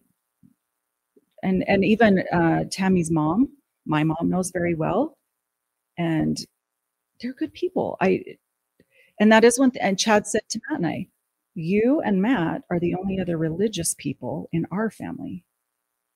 And Matt was really offended by that, because he said, "Well, Dad's been a bishop, and they're very no one's never not been active." I mean, Matt's younger siblings have had their issues, but for Chad to say that Matt and I, and inferring that Matt and I and Chad and Tammy were the only religious people in the family, that was Matt was bugged by that. So that's not true. Yeah. So it was just weird. There was not much of a relationship between Tammy and I. And Chad, just when I'd seen, the only time I saw them was at church. We didn't get together. We didn't hang out. We didn't do any of that. And Chad just turned my stomach. He just did. But I would keep track of what was going on in Preparing the People. I watched Nancy and James. It's been their little snippets of this. Mike and Nancy James. Preparing the People founders. When I see they had Chad on the podcast, and they said, "We followed Chad here from Springville," I went, "What? People are following this?" Oh, I'm trying to be nice. Yeah. Can you continue to talk about the progression a little bit from, so you've started with 2014 and Julie Rowe. Do things become bigger? Do they? Well, this Mike and Nancy James following them. Right. Do they gain momentum? So we're roughly in like 2016. So let me go back. There are a couple things that were important to me. So after Chad and Tammy move, I don't know exactly when this was, but it's when Chad and Julie are tight. She's here. So there was this big meeting they did at the Tabernacle in Rexburg. We have heard about this, the infamous Tabernacle. We had people we knew well attend that. And Matt said, "Should we go just to see what this is?" And I said, "I'm not stepping foot in that building." I've heard numbers like 2,000. It was at capacity in that building. So this. What year was that again? It had to be shortly after they moved there. Right. And that was summer of 2015. So it was either the end of 2015 or maybe into the beginning of 2016. It was one of the first, not the first, but it was one of the first Preparing a People events, and the first one held in Rexburg. That wasn't even Preparing a People. That was before Preparing a People. Oh, this was before Preparing a People. This is when it's just him and Julie Rowe conquering the world. Okay. So they come, it's at capacity, and all of this stuff is, from what I hear from Chad, it's like proving to him that he's on the right track. Mm-hmm. So we even said to him, sorry, I'm jumping, because as I talk, I'm like, oh my gosh. And then there was things I've tried to just block, I think. But we had said to him, it's going to be really hard for your kids to get jobs in Rexburg because of the college. All the college students get the jobs. High school students, it's really hard to find a job. Well, and even for Tammy, it might be hard to get a job. Well, they all immediately get jobs. And that was proof. That's proof. More proof. They're on the right track. And my attitude at the time was, good for you. I'm glad it worked out for you. And you're doing well here. His kids have done really well in Rexburg, and I'm happy for that. Tammy loved being a librarian at the elementary school. People loved her. I was happy for her in that. So anyway, as things are progressing, they have this massive meeting. Julie Rowe gets up and tells her story.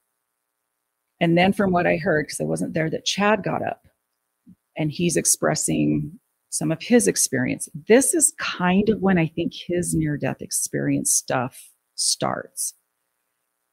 I'm going to talk about these near-death experiences because to me, it's a crock of shit. It is. I think what he did is he saw the notoriety, the success that Julie Rowe was getting off of hers. So he went back, hey, what could I turn into a near-death experience?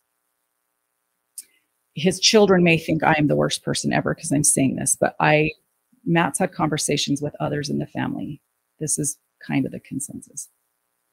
So when he talks about this one where he does this cliff jumping, and all of a sudden his spirit, and even he explained this to us at one point, his spirit came out through the top of his head and his knees kind of got caught at the top of his head. So his spirit didn't come completely out of his body, but kind of halfway. It's so literal. And that first one he tells us about, and Matt and I after, I was like, Matt, he had an adrenaline rush and he's making it into this thing.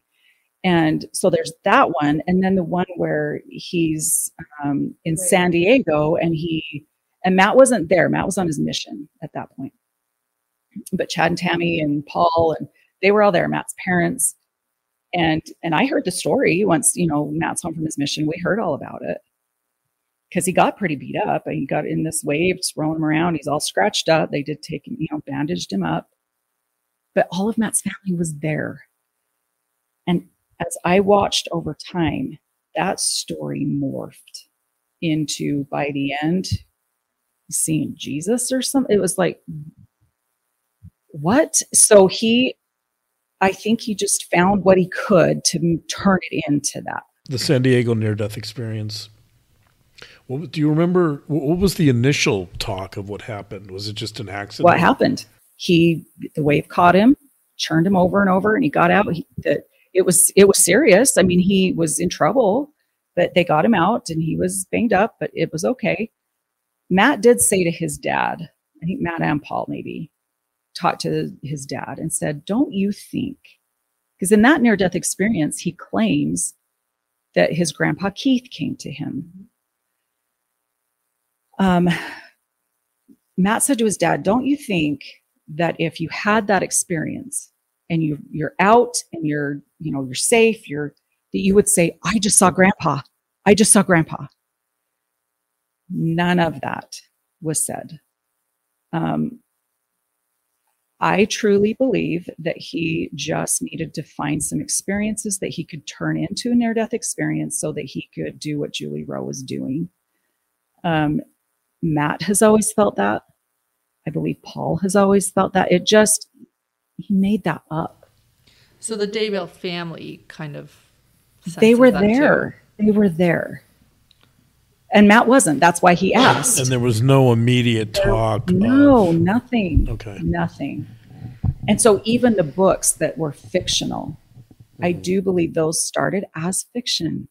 But once Julie Rowe had her momentum going, how can I make this happen for me? So then he goes in, well, these weren't really fiction. These were things that I've seen, but I had to cloak it under fiction so they could be sold in church-owned stores. I 100% believe that. He needed the near-death experiences to give him the authority. Correct. To say that he had these visions. And that he could see into the spirit world. Beyond the veil. So at what point because his kids, I think, are pretty convinced that he has that ability. Yeah. From what I can tell. What you can tell. Because you're not talking to him right now. No. And we'll get into that. But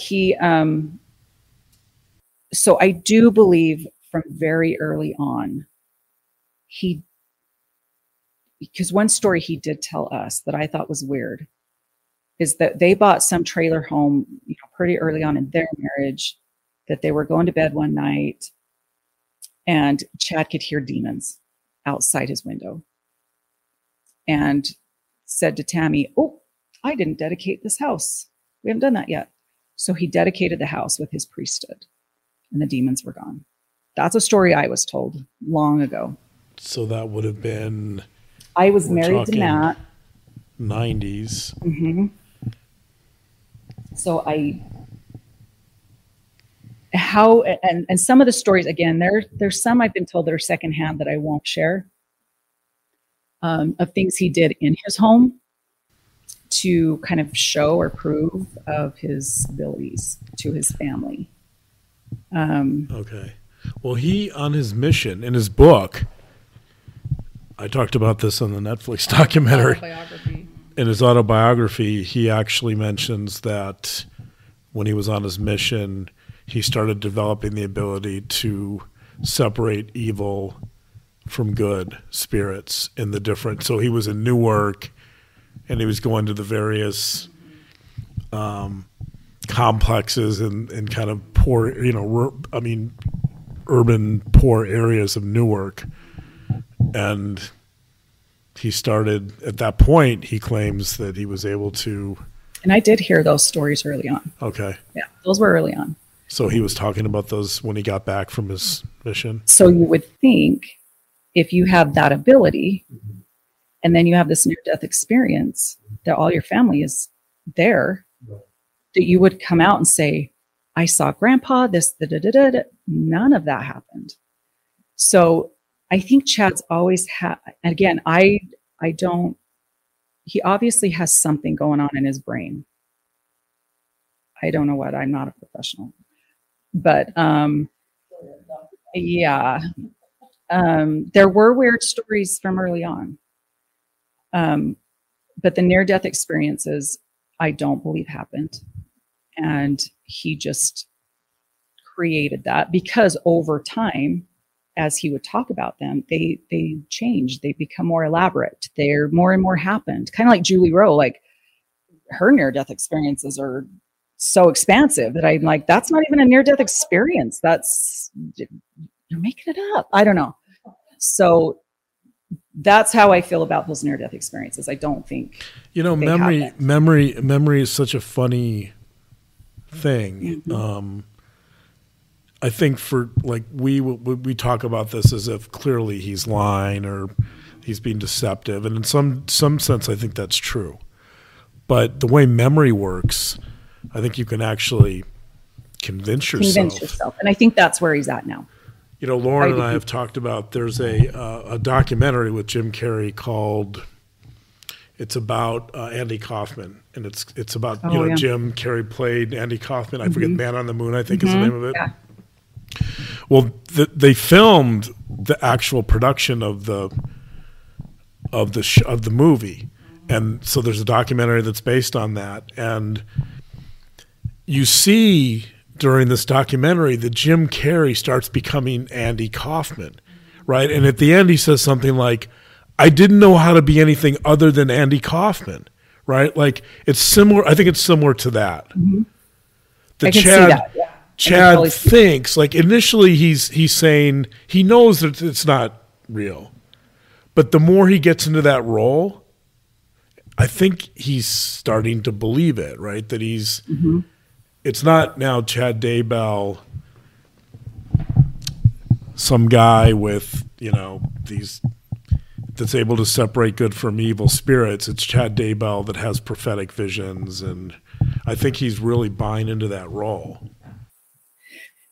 Yeah, and I agree with that. And I will say right here, I won't get totally into this, but that does play into my feelings even about Joseph Smith. I think there's a parallel there as far as first visions and things like that. So the more I studied church history, the more I was seeing there's a lot of similarities there.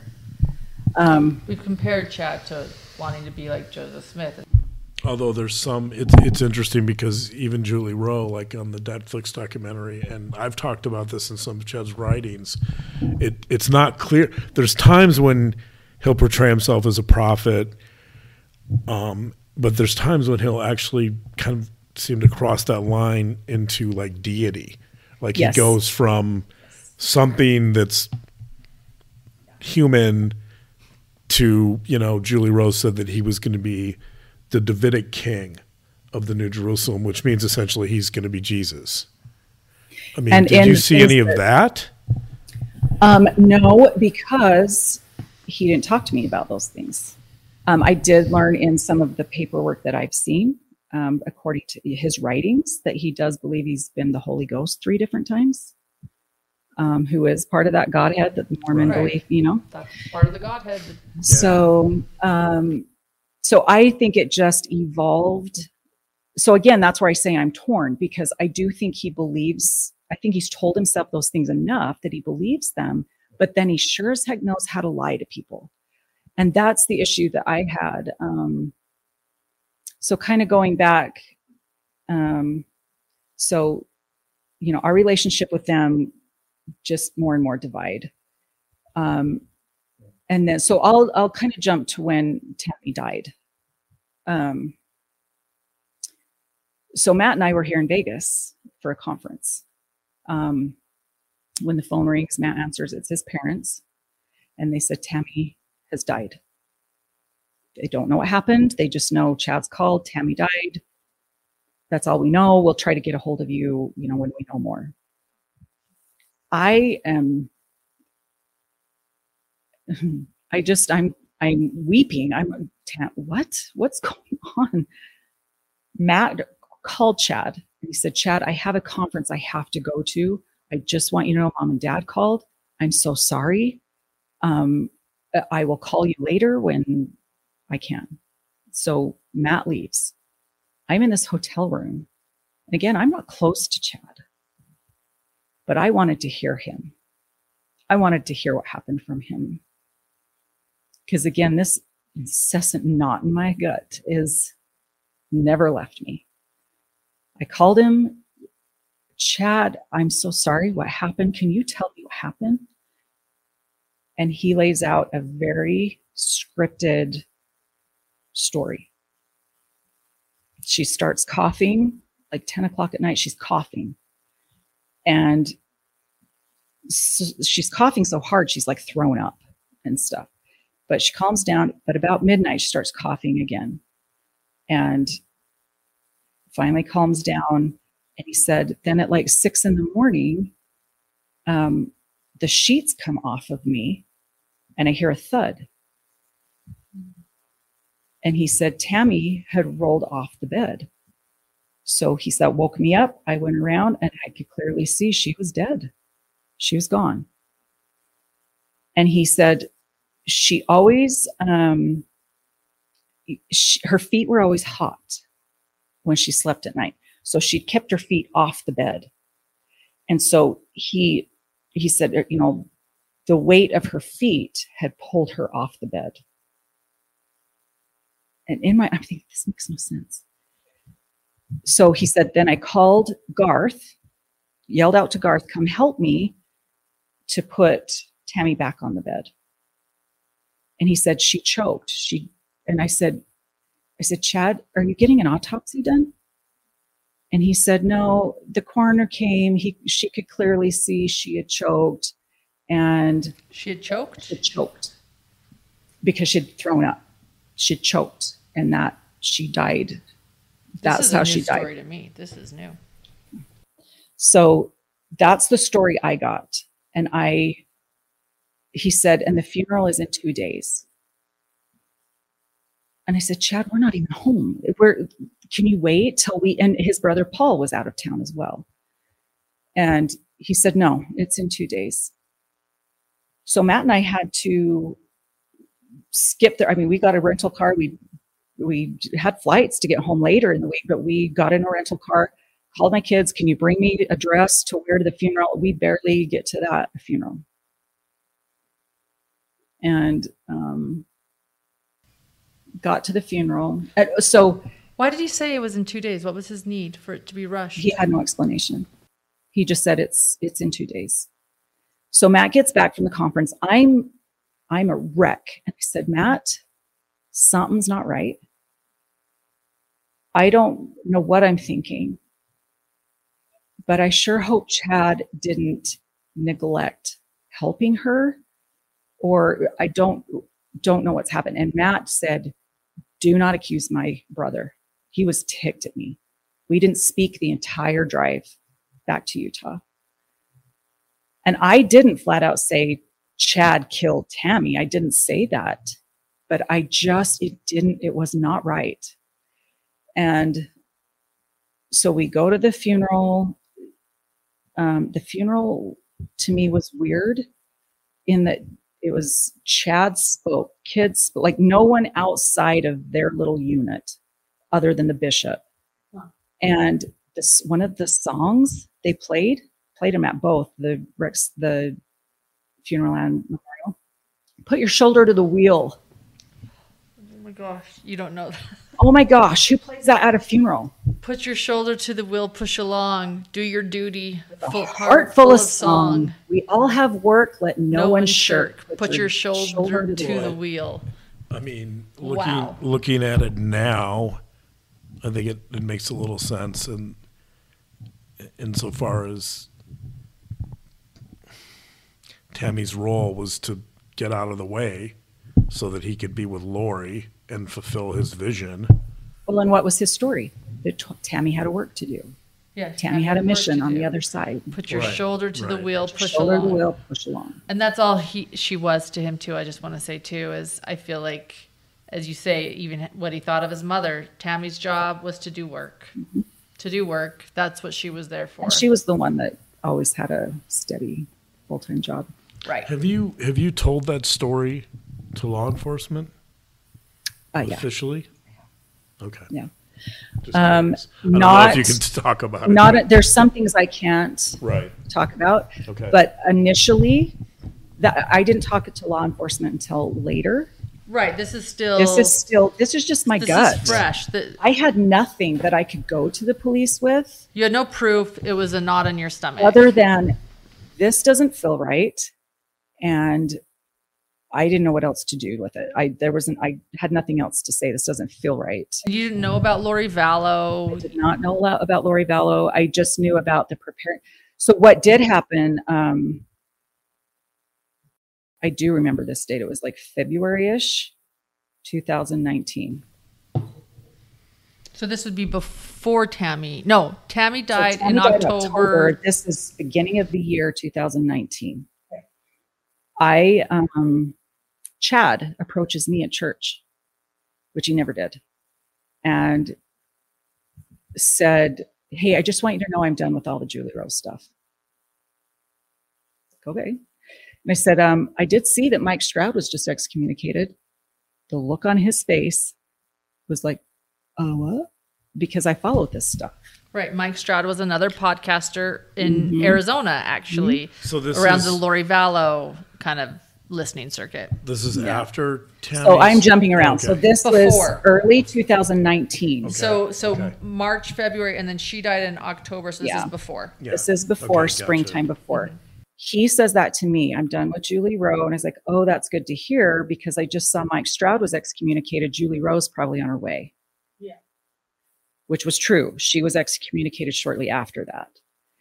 But the look on his face that I even knew who Mike Stroud was, he knew I knew more. He knew you knew a lot more, that he wasn't controlling you. Right.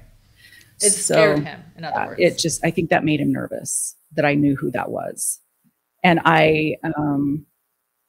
so anyway, I said, that's great. You know, I'm glad you're out of that. I did get some other information concerning that. That I can't share here. Okay. So, do you think just real quick, when you tell that story, the first thing that comes to my mind is Heather a target? We wondered that. Do you feel like you would have been? When we were told, so I'll talk about that. So that happened in the spring, 2019. Julie Rose excommunicated. I'm just making a connection. So there's a picture that they use of Chad and Tammy in Midway, Utah. He's got his arm around her. That was the last family get-together we had. But I've wondered, did he bring up polygamy with her? And she was not going to have that?